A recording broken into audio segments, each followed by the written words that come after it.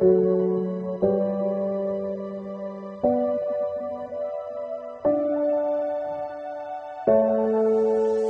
is the Home Bodies Yoga Podcast, and I'm Rebecca Hirsch, and this is our 33rd episode. In this podcast, I ask people what they do when they unroll their yoga mat and tell you a little bit about what's going on mine. If you have a question about your yoga practice or a suggestion for a guest, please email me at rebecca@homebodiesyoga. You can, and Jane's training, and really the yoga practice as a whole, but I think it came into focus when I was in Jane's training, that thinking of my body more as a tool, as this vehicle for creation. And I'm not just talking about, whether or not someone has the ability to biologically have children or whether or not even someone wants to be a parent, but that the body can be this tool to change, right? To create change, that the body can create life, that the body can sustain life and nourish life. And I'm not talking just about babies, I'm talking about artistic endeavors or nourishing the community around you and caring for the community around you and creating new ways of helping those in need and things like that. And it really, Jane's training and also just, the yoga practice in general has really taught me that. And for that, really changed my life forever. And I think another thing I learned from Jane's training is just like what you need to create new life. You need space and you need security and you need even a sense of sort of playfulness, and you need to be supported and you need, encouragement. And Jane is the biggest cheerleader. And I think, not just when you're about to give birth or you're growing a person, in all aspects of life, those are things you need to create new things. So it's actually something I really think about a lot in so many different aspects of my life, with my friends, with my family, with everything really. I've just also been thinking so much about transitions. In this interview, Jane talks about how her, she loves her job because it's a huge, she gets to be at sort of this point of huge transition when, someone's life changes forever because they have a child or they have another child. And I feel like the transition has been a big theme this podcast lately because we talked to Mike right as he was retiring. We talked to Sarah as she was changing from being a yoga instructor to a landscape designer. We talked to, who else? Oh, Shirley, who is going on her sabbatical, like right the day she was going on the sabbatical. I just feel like transitions have kept coming up. I've been thinking about that with my asana practice. And I think so much that's something the asana practice prepares you for because really, you're not in poses that long. And so much more of the practice is about the time between the poses than the actual time, right? And even then, you're in your life so much, you live your life so much more than you are doing your yoga practice. So it's that transition from in your yoga practice to out, from your meditation to back out. Like all of that is so important and so interesting.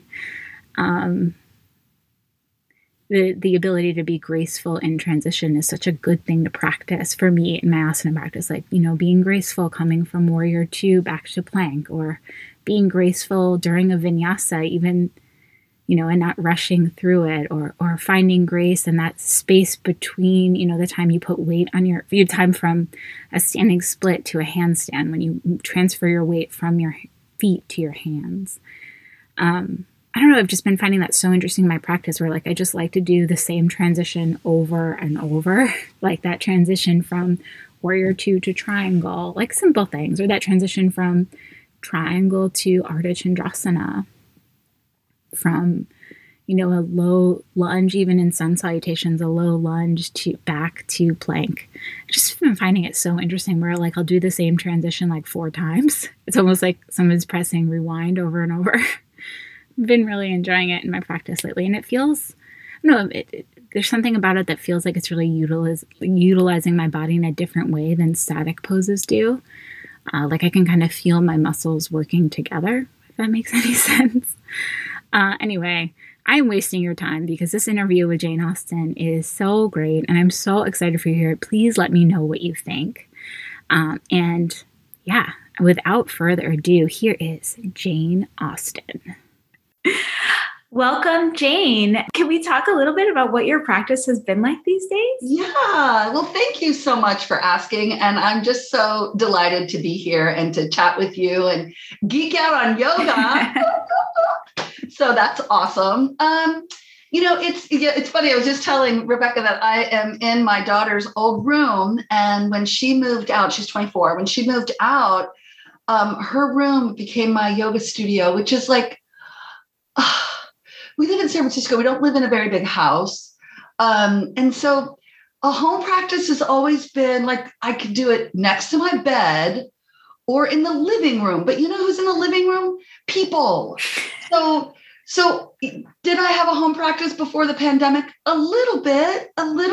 But honestly, yoga was always a refuge away from my family. My kids would be like, Mom, go to my yoga class, So I would be like, gotta go. So it actually has really shifted how I practice. With the pandemic in particular, I have my own dedicated space. This is literally nobody comes in here. I picked and chose the artwork from my house that I wanted to look at every day. And I look at that when I practice. It's really beautiful. I've got my altar of pelvises over there. So I just have all my things around me. And, I do a weekly class with a friend. We Zoom and we call it Old Lady Rocket because it's based on Larry Schultz's It's Yoga, which was based on Pattabhi Jois's Ashtanga practice. So, but we do it so we call it Old Lady Rocket. We're both like in our 50s. And so we, it's a little bit like vinyasa at first, sun salutations, going through sort of the standing poses and all of that. And then we always end up on the floor. I mean, come on, like what's better than supine yoga, man? That's why I love Pilates. I was like, any exercise I can do on my back, I'm good. So I do Pilates twice a week. Actually, I love it. I do it with Steph Forster. She has classes that she teaches. You remember Steph? She came into the training. She has Prego Pilates, but she does really great postnatal. Anybody's welcome to come to that class. I mean, my kids are 21 and 24. So, and I go to her intermediate postnatal class. So, but another friend of mine, Katie, she was actually ran Larry Schultz's It's Yoga for a decade, a long time. So she's really steeped in that. I practiced Ashtanga yoga probably for 4 or 5 years, a long time ago, but there was a really great yoga studio in the Mission that I loved going to. Deborah Sachs was there. Alice Joanno was like there. It was at Alice's place, but Deborah was there. So she's a, hardcore Ashtangi lady. She still runs a Mysore room. I haven't done Mysore in a long, long time, but that practice, I wouldn't say, like, my sister is a full-on Ashtangi. So that's like her home. Like she rolls out her mat, series 1, first series, second series, some a third, I don't have that at all. I don't have that level of familiarity, but I do have a resonance with the practice. And it suits my Pitta nature to have something that feels a little fiery. It's good for me that I don't do it all the time, that's not my only practice, but I do it once a week. And it's really, really nourishing. And it's really fun to have my yoga buddy. We actually used to practice at Yoga Tree Valencia in the back room. Do you remember there was a little back room at the Yoga Tree Valencia? So Katie and I, after my class, every week she would come. Well, actually, we did it twice a week. We would practice in that little back space. And that was great because it was a little studio and there were just two of us. Periodically, we would invite people in, it was like, should we invite somebody to our yoga party? So Katie and I continued. We just do it once a week now, but we continued all the way through the pandemic. So we meet once a week. We roll out our mat. We try not to talk too much. We talk, but we try not to talk too much. Or we'll be like, let's do all the standing poses and then we can talk.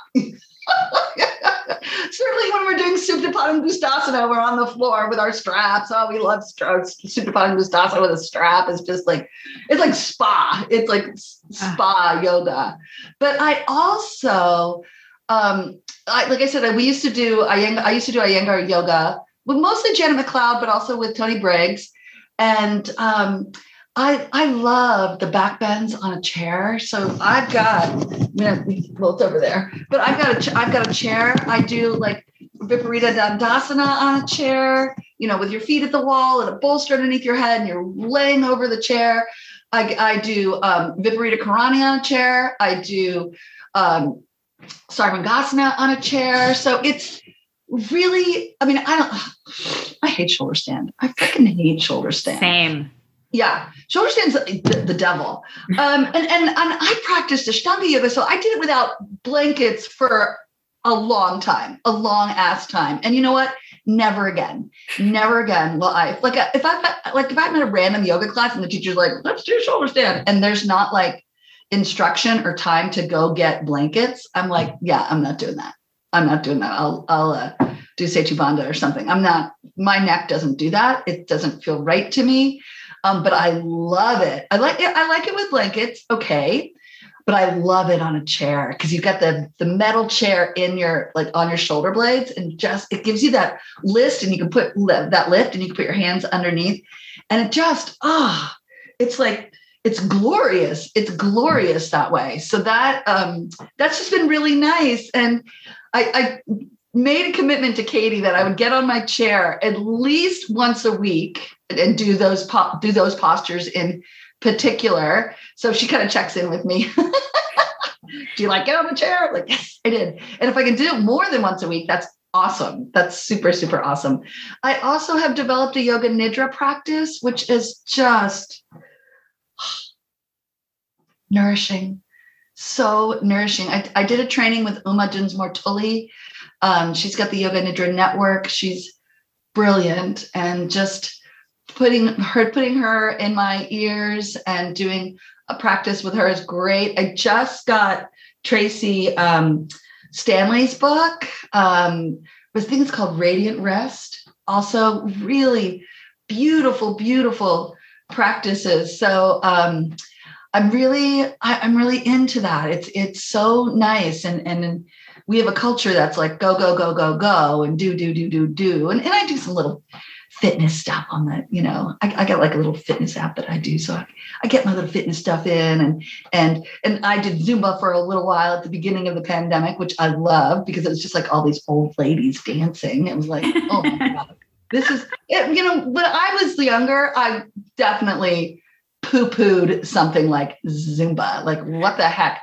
But a friend of mine who's like my age, lives in Noe Valley, was teaching free classes on Zoom, and it was so fun. I was like, this is hilarious and fun. And then, what can be better than that? Like fun, like something that's fun. So, the practice is really like my movement practice is really, it's evolved. It's not just about rolling out the yoga mat and doing my sun salutations, although I still do those because those are really fun.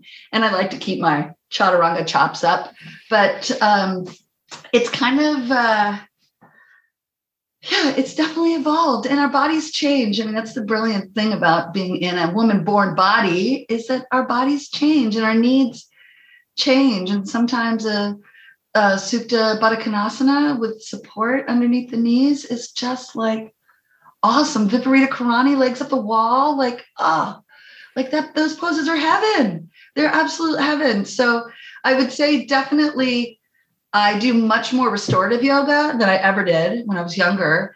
And in fact, I probably went to a half a dozen restorative classes. It just wasn't, I liked them. They were nice, but I just never really did them. And now I have it as a part of my home practice, which feels really good and nourishing. So it's really good. It is funny. It's very hard for me to convince myself, once I do it, it's great, but to convince myself to do like a yoga nidra or any kind of relaxation practice, like if I have 20 minutes, I'm like, oh no, you better like really do something. Isn't it so silly? Well, it is silly, but it's like that, but that's sort of cultural too. Mm-hmm. And it's also your age. I mean, once you get older, and I've lived many lifetimes of yoga. I've done all different kinds of yoga. I've done, like I said, Ashtanga, and I've gone into the Iyengar where you like hang upside down on ropes like a freaking bat. I kind of love it all. When I went through menopause, into perimenopause, like those hot vinyasa classes, I was like, oh God, no, I couldn't go into a hot room. I was like, I already have a sweaty puss, already. I'm just hot thinking about those classes. So once I was kind of going into and having those real menopause symptoms, and I manage them with herbs and cooling practices. So, but I just like the idea of going into a room where everybody is like sweating. I don't care if they're sweating their freaking prayers. I don't want to be near anybody's sweat. I just it never. But like I did Ashtanga, I did hardcore like sweaty practices for sure. But like once my body made that change, I like to lay down. I know, and that is one really good thing about Pilates is like you're laying down, but you're working. Oh yeah. Oh, I love Pilates, especially a side lying series in Pilates is like my favorite. Like laying on your side. I like everything on the roller. That roller. Oh, the side lying stuff. Oh, the side butt stuff. That stuff kills me. Oh, it does feel so good. Oh, it's so hard. It's so hard. I know. Whenever Steph is like side lying, I'm like, poop. I always request, I want supine poses, like on your back. I want on your back poses. I want to be laying down the whole time. No, I mean, I can't wait to get back into the Pilates studio and get on a reformer. I haven't been on a reformer in so long. Have you ever done gyrotonics? No, but I've heard a lot about it. That's like with the big machines. So you're like it's like big gears. It's very cool. It's very cool. But you know what? It's so interesting. I've only done it a couple of times. I was like, whoever invented this knows Kundalini yoga. It's a lot of that same kind of movement that they do in the Kundalini practices. I'm like, this guy made a big giant equipment so you could do Kundalini yoga. Or woman, I don't know who invented the machine. I think it was a man. But anyway, so I do miss the machines. I did get an arc though when the Yoga Works went out of business. They were selling all their Pilates equipment, and I got a wooden arc, and that's really fun. I like doing that. I like doing the side stuff on that. Oh yeah, it feels so good on your waist. You can like really feel the stretch and the like strengthening at the same time. Yeah. And then you take a deeper breath, and you're like, oh my God, that was amazing. So. Right between the ribs. I just love what you said about not wanting to do yoga with your family. Because I have interviewed a lot of moms on this podcast who say like, oh, I just include them in my practice. And I've had like some guilt, like, oh, I should include my kid. And I have to tell you, I hate it. Get off me. Get off me. You're on me all day. I want to be alone. I'm in hands and knees. I am not a horse. I am not a horse. And, and I get it. And I've definitely done that before, done yoga with my kids kind of crawling around me. But it's really distracting. Like you can't go into your brain or into your mind and find calmness. It's like, and then you're like pulling something out of their mouth, or, they start jumping on the couch and then jumping on the couch onto you. And I get it. Like it's fun, it's sweet, but it's not a yoga. It doesn't feel like a yoga practice to me. It doesn't feel like it. Yeah. It's sort of like doing yoga shapes in chaos. Yes. It's funny, actually. Hudson did yoga at his preschool. And when I went to pick him up, his teacher said that he told his teacher, he was like, Mommy does yoga in her room by herself. And I was like, yes, I do, son. Yes. And the door is closed. Oh my God. And locked. That's so perfect. That's so perfect. Well, I guess I could say, I love doing yoga with my children, but it's not my thing. I love my kids. I love doing lots of things with them. I like going on hikes with them when they were old enough to do that. I like dancing with them at concerts. But yoga was for me, you know? Yeah. It was for me. It was like the time I could get away and just drop into myself, do something that was really nourishing to me. And my husband, like, bless his heart, he almost, and whenever I said, hey, baby, can I? And he'd be like, go. And you know, that's the same when he goes surfing, you know, it's like, go surfing, because that's his yoga. He does like the idea of going into a room and doing stretches with people. That's like not even a thing for him, which is hilarious because I did that and do that for decades. But he finds connection in the waves, you know, with the surf and with the animals out there. And he had a total connection with a seagull. He said a seagull was like just floating out there by him. He's like, seagulls never just like float by me. I love that. I a total like connection with nature. But you know, same. I would just be like, you know, I just need that space for myself. You know, I breastfed my kids for a long time. You know, I took care of them. You know, I left midwifery. And I didn't have a job. It was before I started teaching all the time. And it was just my chance to get away from them. And I love my children very much, but I need to get away from them sometimes. And that's always what yoga was for me. It was a sanctuary for me to go to. So, and then, you know, and then the irony is that I practice yoga in her room. I always was waiting. And I actually really like my son's room. He's in college, so all of his shit is still in his room. But that's my next space. You have a yoga room. I'll turn this into an art studio, and then and then I'll take his room. I love what you said about your husband, because I was reading one of your articles for Elephant Journal where you said kindness is self-care, like kindness to your partner is a part of self-care. Yeah. I just love that, because I feel like so much self-care can seem like, you know, something you buy or something you do or somewhere you go or, you know, a service. But like, I don't know, I really love that idea. And it's felt like, I don't know, as a married 4 years person, it felt like really good marriage advice, I guess. Since I've been doing it for 30. Wow. 30. Yeah, we've been together for a long time. But, and you know, it's definitely, there's the yoga practice of relationship. I mean, Des Kachar says that yoga is relationship. You know, it's the relationship that we cultivate with ourselves, and then how that manifests in the world and how we're in relationship to other people, you know, and the people that we love the most and the people that we're closest to. Those are the, you know, can be the most challenging relationships. The ones that afford you the opportunity to grow and learn and, you know, be mad and all the stuff that we are.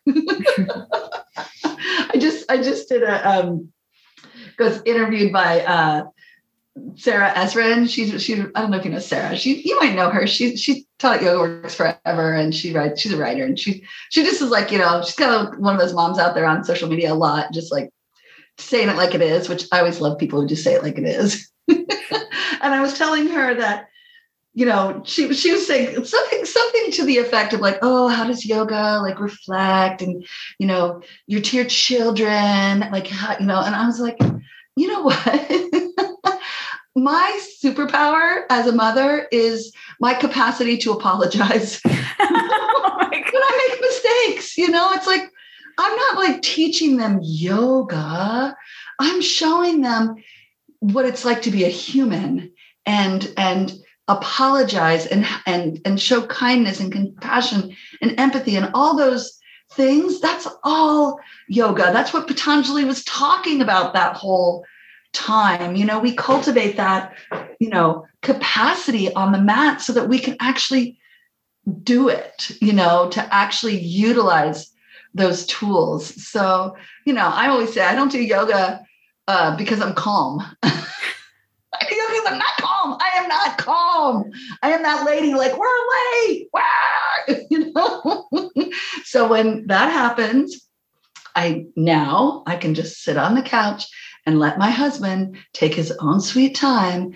And my brother-in-law said the best thing I ever heard were for somebody like me who can't be late to anything. He said, "You're not late till you get there." I'm the same way. That is. Isn't that brilliant? It's like, oh my God, because I worry so much about being late, and I'm rarely late.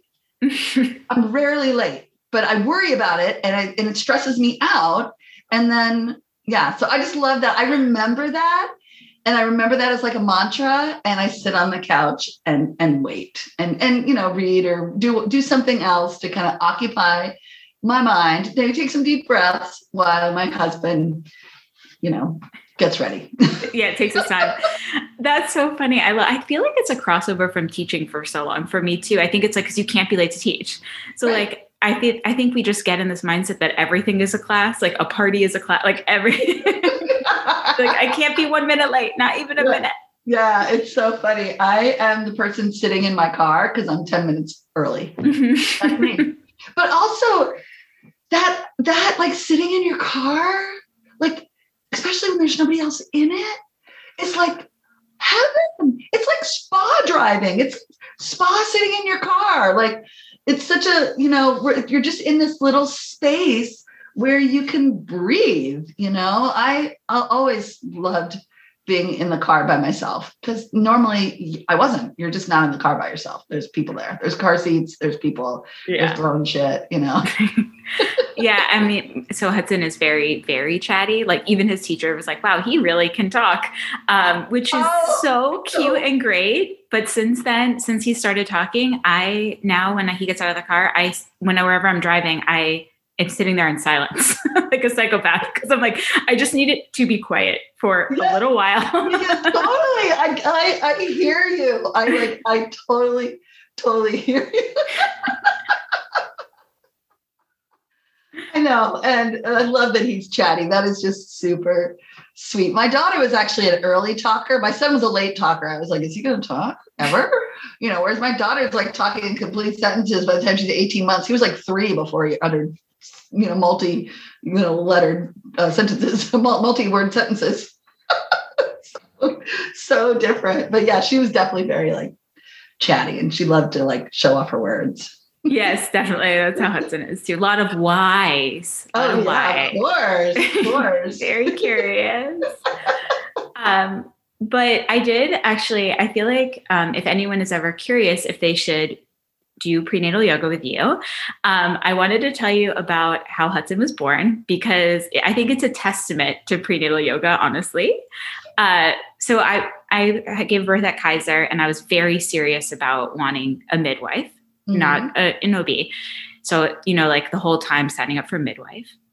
By the time I was pushing, there was only one midwife on staff, and there was a woman who had a baby already in the room next door. And she, so they're like, oh, that baby's going to come sooner, because we were like about the same point. So, about 20 minutes in, the midwife comes in, she like looks at me, she's like, like you can start pushing. It's not going to be for a while. So I sit down, I have, knees on the ground, elbows on the bed. Thank God the midwife or the doula put something underneath my knees. No one in the room with me but my husband and my doula. Everyone's over next door thinking the baby's going to be born next door. All of a sudden I'm pushing, 10 minutes of pushing. He came out on the floor, Jane, on the floor. They like came rushing in. He came on the floor. I stood up because and I turned around and I said to my husband, I had the baby, and I picked him up. And I'm standing there holding him in this room. They all come like rushing in. Wow. It was unbelievable. I was like, he just came pushed him right out. It's unbelievable. Wow. That is amazing. Was your husband just like, wow? Yes, we all, and I was like, being like, oh, that baby's coming now. Just came right out, like right on the floor. Luckily his head landed right on that pillow, but like, wow. No, but it's funny because babies actually, they're quiet. There are cultures all over the world that the babies actually drop onto the ground. When the mom's on hands and knees, like that baby just drops down. They're fine. That's like I mean, it's not like you're a giraffe and the baby's dropping, Yeah, it's true. Yeah, it was like a foot. So, I mean, that's funny. That happened with my sister too. That baby, she was on hands and knees and that baby just like hit the ground. Right out. It was amazing. Well, they're like rubber. They're like little balls, They're fine. They're totally fine. Wow. I love that your inclination was to stand up. Yeah. Well, I was like, well, something's going on back there. Wow, that is amazing. That is amazing. And then did you stay in that position to birth the placenta, or did they make you get up on the bed? They made me get on the bed to birth the placenta, which was less pleasant. I think I would have been better staying there. But that was you could totally sit. Or even just in hands and knees. That's a super common position to birth the placenta in as well. So, but yeah, of course they had to like usher you into the bed. Right. I just like had a baby. Well, it was so funny because the midwife came in and had this other nurse, and they were all like, telling my husband what to do. And he's like, she already had the baby. You weren't even here. Like, what are you doing here? Like, get out. We're fine. I love that. Oh my God, that's so cute. It's like, yeah, we did that. We totally did that. Yeah, we got this under control, but thank you anyway. Yeah, you're going to be a good candidate for a home birth if you're interested. I know. Well, I mean, basically, I think if we have another, my gyno was like, if you have another kid, you like need to be very close to wherever you're going to give birth because it's going to be fast. Yeah, it's very likely. I mean, I would never say that to somebody because you never know. Mm-hmm. But yeah, it's very possible that you could have a precipitous birth, especially since you pushed like a second timer. Yeah. That's when you don't often hear that with women having their first babies because the tissue needs to stretch. And if it hasn't stretched before, it can take a while for the tissue to be responsive to the baby's head, which is, it's a good thing. It's not a bad thing, but usually with the second timers, they can go much, much faster. Well, think about, do you want to be in a car in labor or do you want somebody else to be in a car when you're in labor? Yeah. I don't know if I could handle being in labor in a car. That seems horrendous. I don't know how women do that. Yeah, they do because they have to. Yeah. Well, I always think it's so funny how like people always praise like whoever is like if a woman has a baby on an airplane, everyone's always like thanking the podiatrist who happened to be there. I'm like, that woman just gave birth 30,000 feet above freaking land. And you're saying, oh, thank goodness there was a like podiatrist there. Like, shut the fuck up. Give my lady some credit. She just gave birth in a freaking airplane. So I'm always like, that woman is amazing. Seriously, because I'm not a loud person by nature. Like I'm like pretty quiet even when I'm in pain, but I made a scene. It is very hard to be quiet when you're in labor. Like, yeah. Well, it's intense. It's a way of releasing that energy. Yeah. And will you be surprised? People are really, really, really different in labor. I mean, you never know. You never know if you're going to be one of those people that's just like moving around. I've been with women who were like perfectly still, like just perfectly still, perfectly quiet. Not because she thought she had to. It's just what she did. Right. I mean, when at home birth, you can do whatever you want. Nobody cares. You just do whatever you want. You like have your baby, on the toilet, have your baby in the shower, have your baby in the dining room, whatever. You just have your baby wherever you are. And, and women act so, and laboring people act so like there's such a wide range of the experience. So yeah, I definitely was like a low moaner kind of, that kind of sound. Oh, I was yelling so high that my doula was like, you need to save. She was like, I understand you having a lot of feelings, but like, you need to save some energy. Right. Well, then energy goes up that way, but you turned it around quickly because that's been going down. Well, and who knows? Because the truth is, if it was happening that fast, Rebecca, you might have been trying to slow it down. You know what I mean? Like that. I mean, normally we'll say low, deep sounds to kind of help the tissue soften, but your body was maybe in a little bit more of a stress response because it was going so quickly, That's so interesting. I think, obviously we want to do things that are going to support you in labor, but I don't think you did anything wrong. You were just doing what kind of instinctually felt right. For some women, if they do that kind of high-pitched screaming, their cooch is closed, right? Well, that didn't happen to you. Yeah, that's not the case for me. That was not the case for you. So I had a woman, she was having her third baby. And she was on hands and knees, and she literally rolled onto her back when she was pushing her baby out. Well, normally we don't think like, oh, let's come onto your back. We didn't tell her to do that. She just did it on her own, and she was trying to slow down her labor.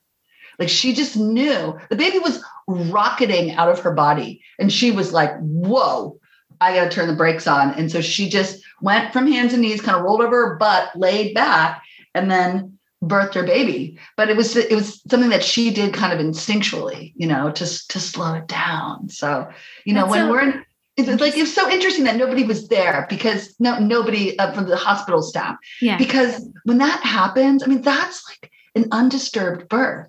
You just did what you needed to do. I mean, that's why I like home birth, because there's nobody like telling you to get up on the bed and spread your legs. You birth.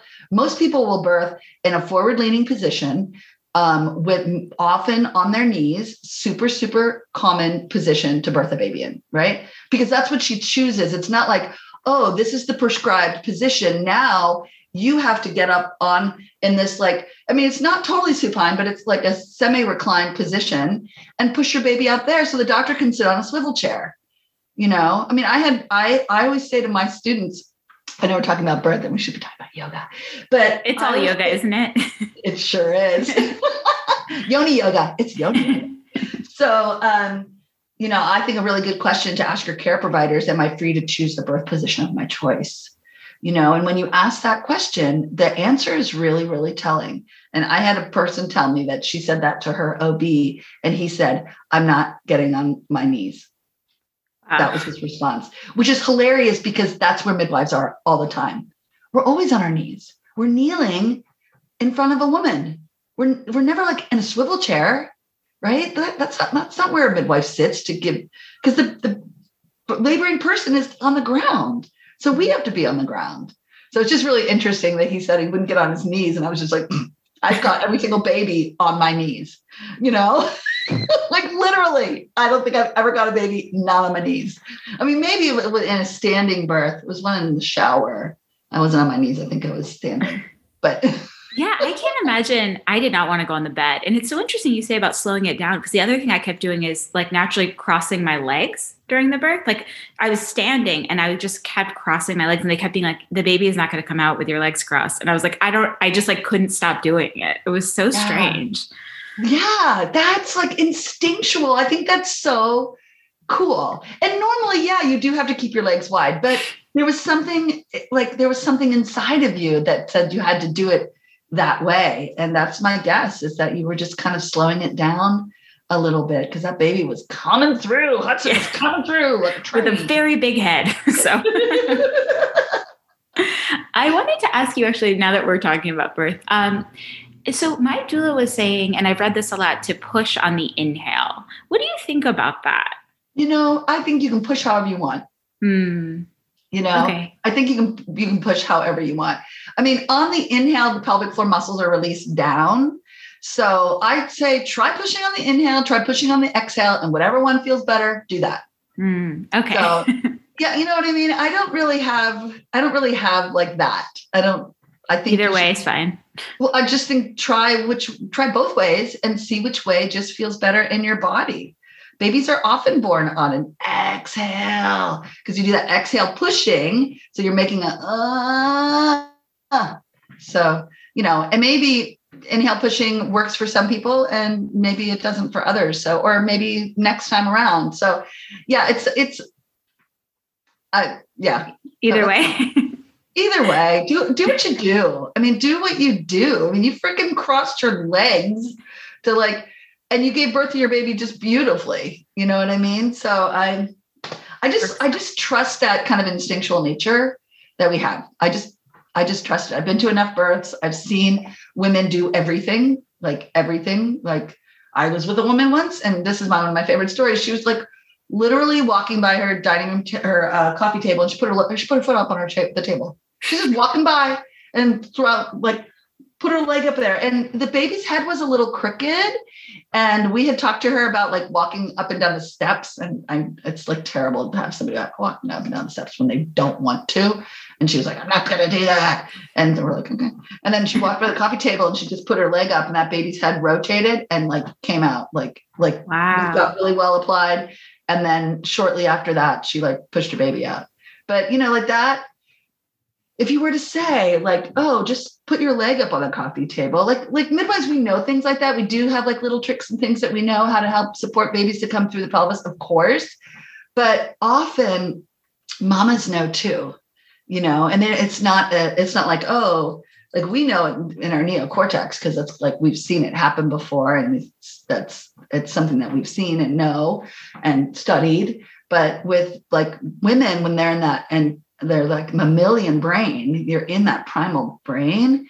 That's the part of your brain that actually knows how to give birth. It's the neocortex that's like freaking out, like, oh my God, what the heck was I thinking? Right. But if we bypass that and go a little bit deeper into the gray matter, you know, we there is that instinctual nature because we are animals. Mm-hmm. Yeah. We evolved. Oh yeah. Very evolved. That's so interesting too, because I do feel like it's almost, that's like kind of like the gift of my yoga practice is that ability to like realize what my body needs. Because if I just, you know, only think, you know, in the front of my brain about like what I need, I never really know. And that's why I don't let myself rest or whatever. So I feel like, I don't know, that's definitely a gift of the yoga practice. And I remember from your trainings, like you being so good at teaching alignment and like kind of Iyengar or, you know, all kinds of yoga. Iyengar informed. Iyengar informed. Did you ever teach like Vinyasa or Iyengar informed yoga, or have you always just taught prenatal and postnatal, or not just? I taught a regular, I called it, hatha class. Hatha, that's how you say it, actually. Hatha is not a word, but I taught a hatha class for probably a couple of years. It was like a noon class. It was at Yoga Tree Valencia. And I liked it. But it was never my passion, you know, whereas prenatal yoga came out of my absolute passion for midwifery care and birthing bodies and babies and all of that. So teaching, I kind of taught that class because I thought I should, you know, I was like, I really, you know, I should teach a regular class. And I did have students who would come to that class who did yoga with me when they were pregnant. So I wanted there to be a place for them to come and for us to still practice, but it was never my passion. And I'd always be like, oh yeah, I got to teach my hatha class today, you know? And I was never really, it wasn't like prenatal is, you know, I'm going to be teaching prenatal till forever. My husband said something about retiring. I was like, what? Are you talking to me? I'm not retiring. Retiring. I'll be the oldest prenatal yoga teacher alive. That's my goal. To be the oldest prenatal yoga teacher alive. Every class you teach, like I've been to so many of your classes, every class, every training, your enthusiasm, like it is so clear that what you do is your passion. It's amazing. Well, it's, you know, I feel really fortunate to have found something that I love as much as I do. I mean, what I do for a living is I get to stand at the threshold of somebody's life completely changing, whether for the first time or all over again. And that is like, you know, I missed that about midwifery, you know, that what I missed about midwifery, I missed the births. I really missed the births because they're fucking cool because the women are fucking awesome and they cross their legs when they need to and they scream when they need to and then they push their babies out without anybody else in the room, any doctors in the room, with just the people that they chose. You give your birth only with the people that you chose to be there. Like, how cool is that? I just think that you handpicked your doula and you married that dude, right? or maybe you're not married, but your partnership with that guy, right? So yeah, you did say you're married. So anyway, like it's such a cool thing, like the to be able to do that and witness it. It's tricky on Zoom though. I mean, it is, you know, and I always tell my students that you can do whatever you want. It's my preference that you have your camera on. So I know you. If you don't have your camera on, I don't know you. I don't know you. I don't know your dog. I don't know your kid. And it's the yoga for me, working with these students is about relationships. I walked into a studio, our art gallery yesterday, and we both had masks on. It was like a little pop-up in Noe Valley. And the woman in the chair said, "Jane?" I was like, "Hi." She said, "Jamie, I did your class. My kids are," did she say? I forget what her kids, but like 15, like a long time ago. So there's like something so beautiful about being at that window in people's lives. It's such a unique time, and you don't have to like being pregnant. Hopefully the yoga can make you feel a little bit better, but to be able to witness like the thousands of women and birthing folks that I've met, like that's amazing. Like I'm just, yeah, I like what I do. And it's not really about the asana. I mean, yeah, I like the asana and Trikonasana, put your foot here and do this and blah, blah, blah. Like, I like that. But prenatal yoga is not about the asana. You got to have something to teach, but it's really about holding the space and being able to support your students and guide them and reassure them and be a cheerleader. I mean, I'm a cheerleader for their pelvic floor muscle function. I just did my Mometry 1. I got a Mometry 2 coming up. I'm so stoked. I'm so stoked for that. It's going to be so fun, just to get to hang out with these people, especially with Mometry 2, because those are people who really, really, really want to like deepen their knowledge and are just in the rabbit hole of prenatal yoga.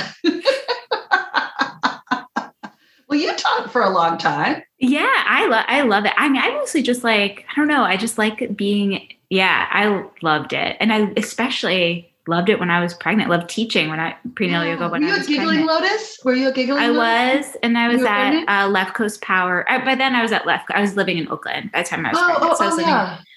But Rachel just reached out to me. She wants me to do my Mometry training over there. Honestly, best students. I love teaching their training. So. Oh, really? Oh, I really did. Yeah. Oh, that's cool. Are you in Oakland now? Where are you now? No, I live in Chicago. Oh, really? That's why it was Central Time. I was like, where's Central Time? You live in Chicago. Is that where you're from? No, it's where my husband is from. Oh, okay. So did you go during the pandemic? We went right before, and not knowing it was going to happen, but it ended up, his parents are here and they're retired and they're very involved with Hudson. So it's really good. Nice. Yeah. I mean, that's where he is right now. That's why it's quiet. Yeah. Oh, that's sweet. That's super sweet. Yeah. I didn't realize you were in Chicago. So you haven't, I guess if you got there right before the pandemic, have you found your like yoga community at all? No, I found one teacher I love, and during the pandemic, she quit teaching yoga. So I have to find. Oh, and that's why you're like, I've got to do a podcast about home. Yes. Wait. So speaking of inspiration. Getting back to home practices, though, I want to ask you. So you said you've been using the chair to do legs up the wall or shoulder stand. Yeah, shoulder stand and Viparita Karani. Weekly. Have you noticed, like, what are the differences you've noticed since you've started doing them weekly? Oh, I just love them so much. I love them so much. I was a real big headstander. Like I really, really, really like headstand. And interestingly enough, during the pandemic, I'm actually doing more shoulder stands than headstands, which is kind of crazy to me because, I mean, in Iyengar, if you go to an advanced Iyengar class, you could do a 10-minute headstand easy. Like that's like something that you do in an advanced Iyengar class. So that's something that I did for a long time, did those long hold headstands. And I don't know if it has to do with age. I just am not as inclined to do that. And I just love the support of the chair. And I just think it's probably just having that kind of structure of the chair to kind of support you to be in that great alignment. So yeah, I think Mr. Iyengar says that like, if you should, like out of any pose you should do, like as you age, it would be inversions. that you should invert. So I've always like remembered that and always thought, well, I'm always going to have an inversion practice. So that's why I try to invert at least twice a week is kind of how much I do it. And sometimes, I still do headstands, of course. I do headstands. I just don't do the long hold headstands. I would do, 50, like I did have a home practice for a while that I did a 50 breath headstand every time I practiced. I literally had a practice that was designed to prepare me for headstand. And I got that from my teacher, Kate Holcomb. So Kate is my Yoga Sutra. And actually, we did a lot of chanting at the beginning of the pandemic. So we did a weekly chanting of Yoga Sutra. And then kind of as the pandemic wore on, the group got a little like smaller and less, it just kind of got zoomed out, when we kind of hit that Zoom wall. So I haven't been doing that as much. My sister is a real big chanter too. So sometimes I get the opportunity to chant with her, which is awesome. Awesome. So, and that's great practice. That's a great practice. And there's I had these great CDs from Sonia Nelson. Sonia Nelson is a Yoga Sutra teacher and chanting instructor. And so back in the day, CDs, right? When we have CDs, I would just put her tutorials. So she breaks down each of the sutras and then you just chant, like call and response, chant. And I just remember my kids, the second chapter begins with tapaha, swadhyaya, ishara pranidhana, right? I put it on and Leo in the back would be like, no tapaha, no tapaha.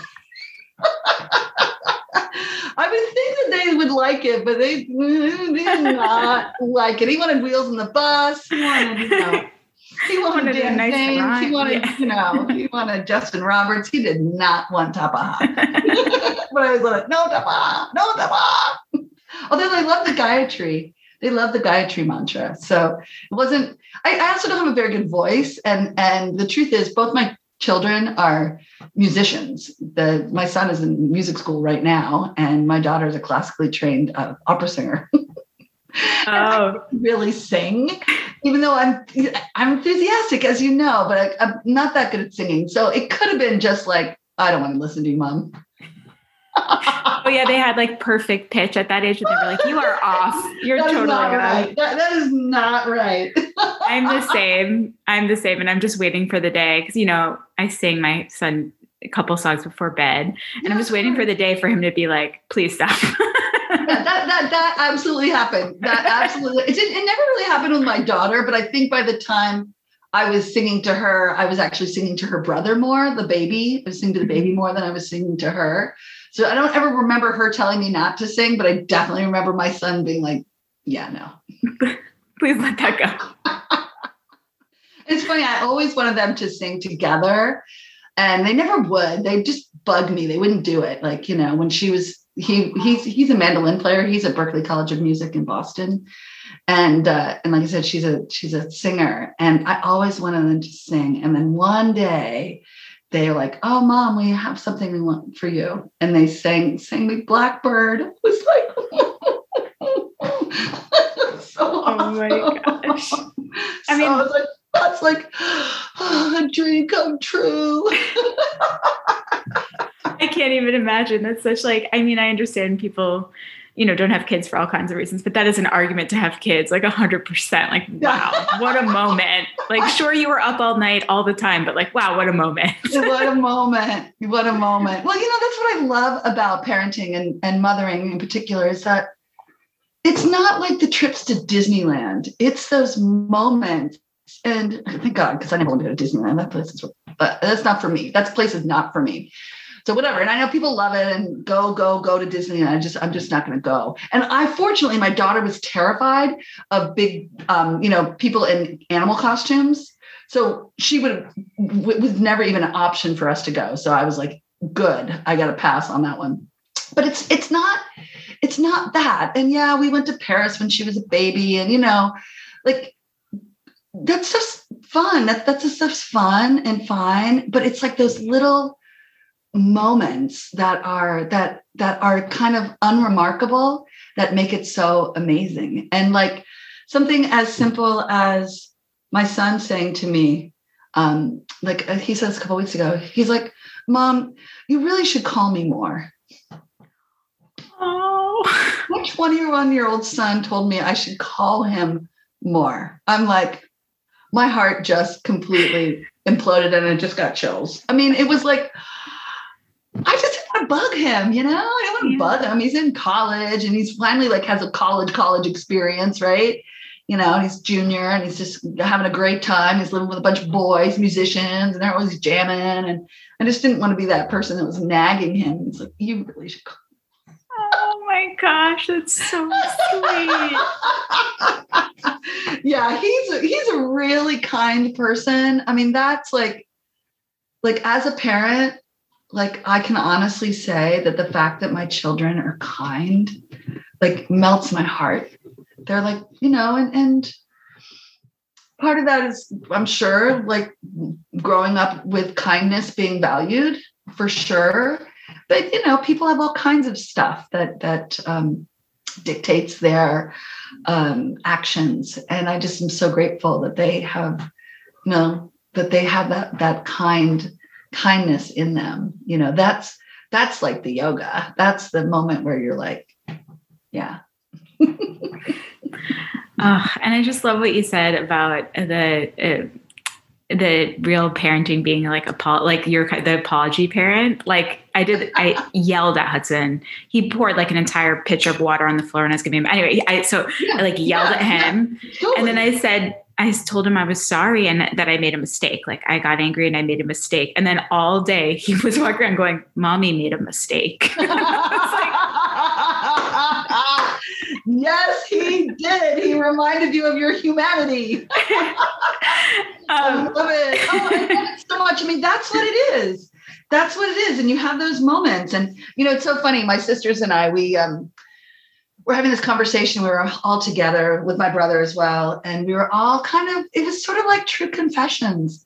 It was like we were just talking about like our really weak moments parenting, where it was yelling, or I just remember grabbing Leo one time by the arm and dragging him to his room. And then there was like a red hand mark on his arm. I was like, oh my God. I'm like practically like crying, thinking about it. Like it was so like, that was like not okay. And of course I apologized.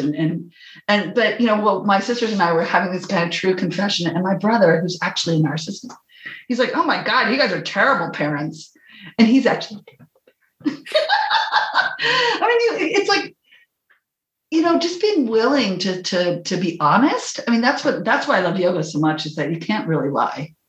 You can't really lie in your yoga mat. If you do, it's not even really yoga. It's just a performance, or it's a trick, or it's gymnastics, whatever, like whatever. I kind of, my days of being impressed by like fancy postures, like, yeah. And I can still do some of those poses, and they're fun to do. I always feel like those are like yoga parties, I can do a scorpion. I'll have a little yoga party. But I mean, I definitely have had like really beautiful moments in those like big postures. But a lot of it's ego, though, for me, to try to get into those poses and hold those poses. And, I just don't need that so much anymore. It's still fun. I mean, I still like doing handstands and stuff like that. So, but yeah, it keeps you honest. It keeps me honest. That's why I'm grateful. I mean, the pandemic has been so terrible on so many levels, but I am grateful for the timeout, just a timeout to reassess, figure out what's working, figure out what's not working. And then, make some choices, make some decisions. Both of the kids came home, last March. So the house was full of 4 adults. So that was big. I'm like yoga. Like I did not do that much yoga back then. I mean, there was like literally no space. And I didn't have this room. I was teaching in the dining room. I'd have to move the dining room table into the living room to make us. And then of course, my classes are at 10:30. That's like when everybody's waking up, my adult children, they're like making breakfast in the kitchen, and it's right next to the dining room, which is where I'm teaching. I was like, you have to be quiet from this window to this window. And I did, Sean Helene did he had a bunch of classes that he was teaching. So often I would just keep my mat out and do a little yoga, do some little Zoom recorded, classes on YouTube or whatever. But it was like in chaos again. That's why I love this space. It's like, oh my. Yeah, and you appreciate it even more because it was so far from what you had when you started. Oh, I totally appreciate it. A room of my own, And, we live in, 12,000 feet, 12,000 square feet. It's pretty small, right? But I also think that I'm really good at getting along with people because we have one bathroom. Mm. One bathroom. That's a special experience. And I always thought we'd have another bathroom, but for financial reasons and stuff, like trying to do anything in San Francisco was just too cost prohibitive for us. We just couldn't even afford it. Like, we could pay our mortgage. That's about it. So we never, I always fantasized when we bought the house, we were like, oh, well, of course we'll put in a bathroom. Well, and then I was like, of course, when the kids are teenagers, we're going to need another bathroom, and never happened. So we just are really good at navigating in small spaces, and I always feel like that's also a skill. It's a huge skill. Yeah. Well, we have 5 kids in my family of origin. So I'm a twin. So I've always been good at sharing. Like I wasn't even born alone, right. Mi casa su casa, like I'll share anything with people, like, cause I've never had that, like, oh, this is mine, feeling. I mean, I do have it. I'm like, this room is mine, but it does make me value it, but it also makes me, I do think that that's a skill to be able to get along, in tight spaces and navigating other people's, we all have to do it. I'm not like, I'm the only one doing it. Everybody in the family does it. But I think that's just one of the reasons why the kids, they're just like good roommates. You know what I mean? Like, yeah, they're good roommates. My son puts the seat down. He wouldn't even dream of not putting the seat down. And that was a deal breaker for me. My ass as a child hit that toilet water all the time because my dad would never put the seat down. And I was like, that's a no-go. That is a no-go in my family. And my husband was fine. That was his, like, he had older sisters. That was like, he knew that. Mm-hmm. My husband too. His mother definitely taught him very well about things like that. He's a very good partner in that way. Very thoughtful. Yeah. You gotta be. Oh my God. If my ass hits the water as an adult, I'm gonna be mad. Not in my own house. Exactly. Even if I happen to be out and the seat's up, I'm like, God damn it. I got a damn seat. Come on. You already touched it once to lift it up. Yeah, just put it down. Put it down. Were your parents at all interested in yoga or anything? How did you and your sister both get? Lord. No, they were not. Dad was in the military. He was a civilian who worked in the military for his entire life. He literally had a buzz cut. My mom, I think I went to my first yoga class with my mom at the YWCA in Dayton, Ohio. So I think Mom did a couple of, kind of back in the 70s, right? No, it didn't come from them. It actually, it came when I moved to San Francisco, and I lived really close to the Integral Yoga Institute on Dolores. And so I went there a few times, and then I went to the Shivananda. They used to have a place kind of in the Haight, I guess that's kind of Haight, like on that borderline of the Sunset and the Haight. I kind of found it on my own. I practiced yoga when I was pregnant at the Integral Institute. And I feel like I always say that's where like the seed was planted for me to start teaching prenatal yoga. Because I just really felt strong and powerful and beautiful. And it was a seed. And then I was like, oh, I can actually offer this because I was already a midwife. So I did all my midwifery training, my doula work and midwifery work before I had my kids. Then, so I had all the midwife stuff. And then I had my daughter and I did prenatal yoga. And then with my son, I actually practiced at an Ashtanga studio because I just didn't, the prenatal yoga wasn't meeting me where I was at. So I decided to just start teaching prenatal yoga. I actually hadn't even done a training. Literally, Tara Dale, to this day, bless Tara Dale's heart. I literally gave her a 2-sided resume. And one was like all my midwifery experience and all my yoga experience. And at the bottom, I was like, and I want to combine the two and teach prenatal yoga. And she was like, hired. I was like, that's cool. So I started teaching prenatal yoga before I even did a teacher training. And I think I was been teaching for maybe 2 years. I was like, I should really do a training. This is like, you could actually like get a job at a yoga studio without having done a freaking training. What the heck? That's not a thing anymore. So I did a training, and then, really just developed my own style of teaching. So I've always done this work.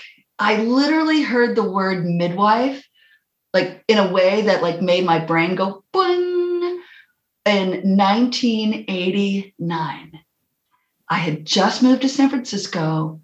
I saw this thing. It was called Women, Witches, and Midwives. And it was like a lecture. And there was a woman, there was a witch, and there was a midwife. And I listened to this woman talk. And I was like, midwifery, that's like a thing? I thought it was like this old-fashioned thing. So I think I was 22. I'm 54 now. I've been doing this the whole time. Amazing. The whole time. I mean, there's nothing more incredible to me than pregnancy and childbirth. And I learn stuff every day. And postpartum, of course. I learn stuff every day. I'm not done. It's not like I know everything. I know a lot. Did you notice my uterus earrings, by the way? Yes, I did. I know. I tried to do this a couple times with my hair. My friend Alex Rossi gave me these. They're like sort of subtle because at first you're like, oh, is it? Oh, it is. Oh, it is. Are those rams? It could be. It could be. I'm an Aries. Can't you tell? Yeah. So like in terms of teaching, I've always been in this realm. It was like I grew up in birth. I became a woman around female energy, embodied female energy. So that's always been where I'm fueled, it's where I'm fueled. So. Yeah. Gosh, I honestly, like, I feel like part of the reason my labor worked and like my body, I love being pregnant. Like it was, and I know that's not true for everyone. I'm very lucky and, it can't be helped for some people not liking it, but I feel like my love of and an appreciation of my body is from you. Like I feel like the reason that I trusted myself and the reason that my labor was smooth and even postpartum, which is a whole nother hell, honestly. Yes. The reason I survived it is because I feel like doing your trainings and your classes prepared me for it in a way that I don't think anything else could have, honestly.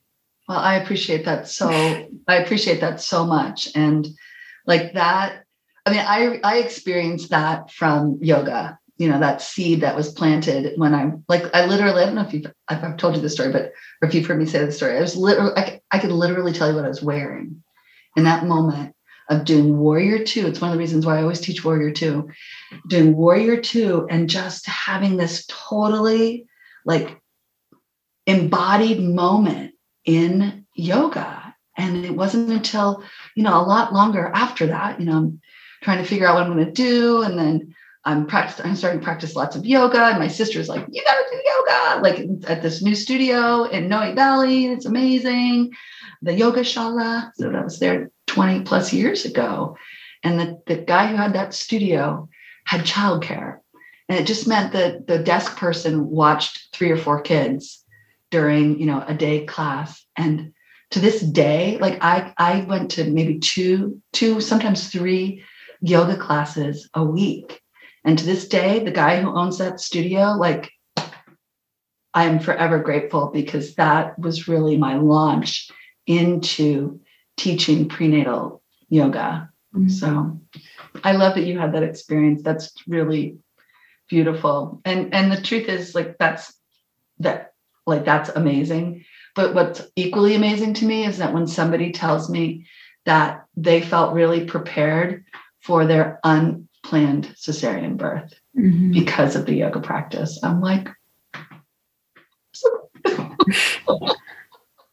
I'm so glad. I don't really have an agenda about how people should birth, where they should birth. I mean, I think you need to birth where you feel safe. First of all, that's like the number one. So I didn't mean to give you a hard time about having a home birth, but I was just thinking about being in a car. Yeah. You don't want to have a baby in a car. No. But like, people need to birth where they feel safe, and, being able to just hold space so that when the time comes and your body opens, whichever way that is, that you can be present in that moment, and not be traumatized. And, my whole hope for everybody who gives birth is that they come out of that experience feeling whole, right? That they feel whole, and not that something was taken from them, or something was done to them, or they were disrespected, or there was disconnection. Like, that to me is tragic. And we have a culture that doesn't value the birth experience, right? It's deemed medical, and we got to get that baby out of there as quickly as possible because you're dangerous for your baby, right? And then, like, how could you not be traumatized by that? If the care is set up like you are inherently dangerous for your baby, and then once your baby's been rescued from your body, you're completely discarded. You get one appointment and bye-bye. Good luck, lady. Good luck.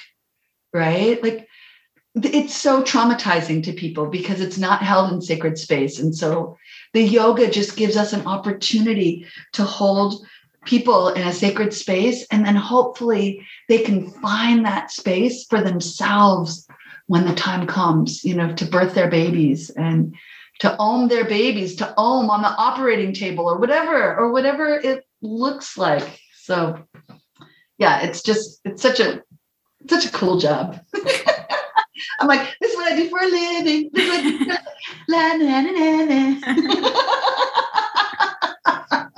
I hit the job jackpot. So do you see yourself teaching again? Like, when your life gives you that space? Are you drawn to it at all? Yeah, I'm also being pretty careful right now because my kid can't be vaccinated. So I'm being a little more careful about being in places. But yeah, I miss teaching, and I would love to teach prenatal again, honestly. Oh yeah, of course. Anything I can do to help you. Thank you. To help you. I appreciate that. Yeah, of course. So. And thank you so much for coming on the show. Oh my gosh. So good to talk. This was a hoot and a half. I'm sorry it took me a while. Sometimes emails just like drop to the bottom. They just Oh my gosh, Jane, I was looking at your schedule and I was like, she's pretty busy. Because I was like looking at when we could schedule this, and I was like, wow, she is a busy woman. Wow. Yeah. And this fall is particularly busy because I'm doing the trainings and all of that. So, which we definitely put in the show notes. So where can everyone find you? I'll put all this in the show notes too. Oh, awesome. So I'm JaneAustinYoga.com is me. My school is called Mama Tree. And and I'm Jane Austen Yoga on Instagram, and Prenatal Yoga with Jane Austen on Facebook if you still do that. So, and such a good I haven't done TikTok yet. I haven't done TikToks yet. Oh my gosh, you'd be so good at it. I'm doing Instagram lives, and I'm doing some videos, I do a little like, this is how you do a video. But yeah, maybe one day I'll figure out how to do TikTok, but my tech support is not here. No, fair enough. I gotta wait till summer when my tech support's here. My husband doesn't even know what TikTok is. Well, yeah. And honestly, like, anyone who's listening, this is like such a good opportunity because you can only usually get Jane if you're in the Bay Area. So get with her while she's on Zoom. Wow, on Zoom. Well, I'm definitely going to continue to teach on Zoom just because I have people from all over. And then like when people like you, like, let's say you were ever to get pregnant again. I don't know if that's your story, but if you were, and you're in Chicago, like, you can do yoga with me. I've had half a dozen students from Chicago take my classes, but during the pandemic. So I will always, I mean, I think that the pandemic has really shifted the industry. So I will teach live soon. I'm probably not going to do it until January, because my son's going to come home and I don't want to have to like sub out all my classes. And I even remember what a pain in the butt getting subs was. It was just like, if you were like getting away for 2 weeks or God forbid 3 weeks and having to like find subs for all your classes, like, so stressful. So stressful, especially the prenatal classes, right? It's not your everyday vinyasa flow. I think you sub classes for me. Yeah, which is terrifying. I see why it's hard for you to get subs, because it is terrifying, because it's like, oh gosh, I hope everyone knows it's not Jane today before they get here. I hope they know. Oh my God, there's 50 freaking people here. 50 pregnant people. Oh my gosh. I'm blushing thinking I'm like getting hot. I know. I don't know if that's ever going to happen again. I mean, that was like, I honestly didn't think it was ever going to go away. So I didn't even, of course I valued it because it was so fun and crazy. And like, oh my God, every single pregnant person in San Francisco is actually in this room. Like, how did that happen? So yeah, but I will definitely teach classes again, but I don't think it's going to be that. Well, I'm glad I'll be able to find you on Zoom. Maybe I'll have to come to your postnatal, because I'm postnatal at least. Yeah, postnatal. I got a gal right now. She's a 4-year-old. Okay, great. Yeah, because it's not the same. I mean, I do an hour long. It's Mondays at noon and Pacific time, and it's an hour, and including Shavasana. So it's kind of a little mini Shavasana. It's definitely pelvic floor focused and reestablishing core stability, and then then we do intros and we just say hi. And some of the people who have older kids, they just go ahead and pop off. But a lot of the people want to say hi and meet the littler babies. And then if the babies are wanting to do it, I just lead them in a little tiny baby yoga. So that's like, and you got to do it like, sometimes people try to do it with like crawlers. They're like, yeah, they're going to crawl away. Yeah. They got to be immobile. If you're going to be like moving their limbs around, they can't be moving them themselves. Yeah. No. But that's, so that's like, it's really pre-crawler, because the crawlers aren't really interested in you, doing this to their limbs. They want to do that to their own limbs. But yeah, you'd be welcome to come. You would be I would love it. Okay, great. Super, super sweet to have you. So it's not weird at all. And actually, I'd have people come back in my postnatal classes with the babies in the room, with the kids, with older kids, just because the class time worked and they liked the class. So I was like, great, come on in. It's your lunch break. Perfect. You just have to be okay with a lot of screaming babies in the room. As long as it's not your baby, it's fine. I honestly. I hear ya. Oh, this was so fun. You are a doll. I appreciate you so much. Take care. I hope you enjoyed that interview. I know I so enjoyed talking to her and then editing it and everything. And if you haven't had the chance to study with her, I really, really recommend it. If you have any questions about it at all and you're curious, please let me know. I would love to chat with you about it. If it's something you've been thinking about doing a prenatal training, or if you are pregnant or thinking about getting pregnant and you want to work with a yoga instructor who has that in mind, really recommend Jane. One thing that we didn't get into in the interview that I think about so much, she taught me so much as a teacher too, about how to be a good teacher, not just prenatal yoga, but Jane remembers every single person's name and their entire story. Like if you were, if you had gestational diabetes and your name is Evelyn and your baby is this old, Jane will remember. She will remember 10 years later. And I remember one time somebody was talking to her about it in one of our trainings, and she said, like, there's no excuse. Basically, it was interesting. Someone was like, I'm bad with names. She's like, that's not an excuse. Like, you need to learn everyone's name because they're so, your students are precious.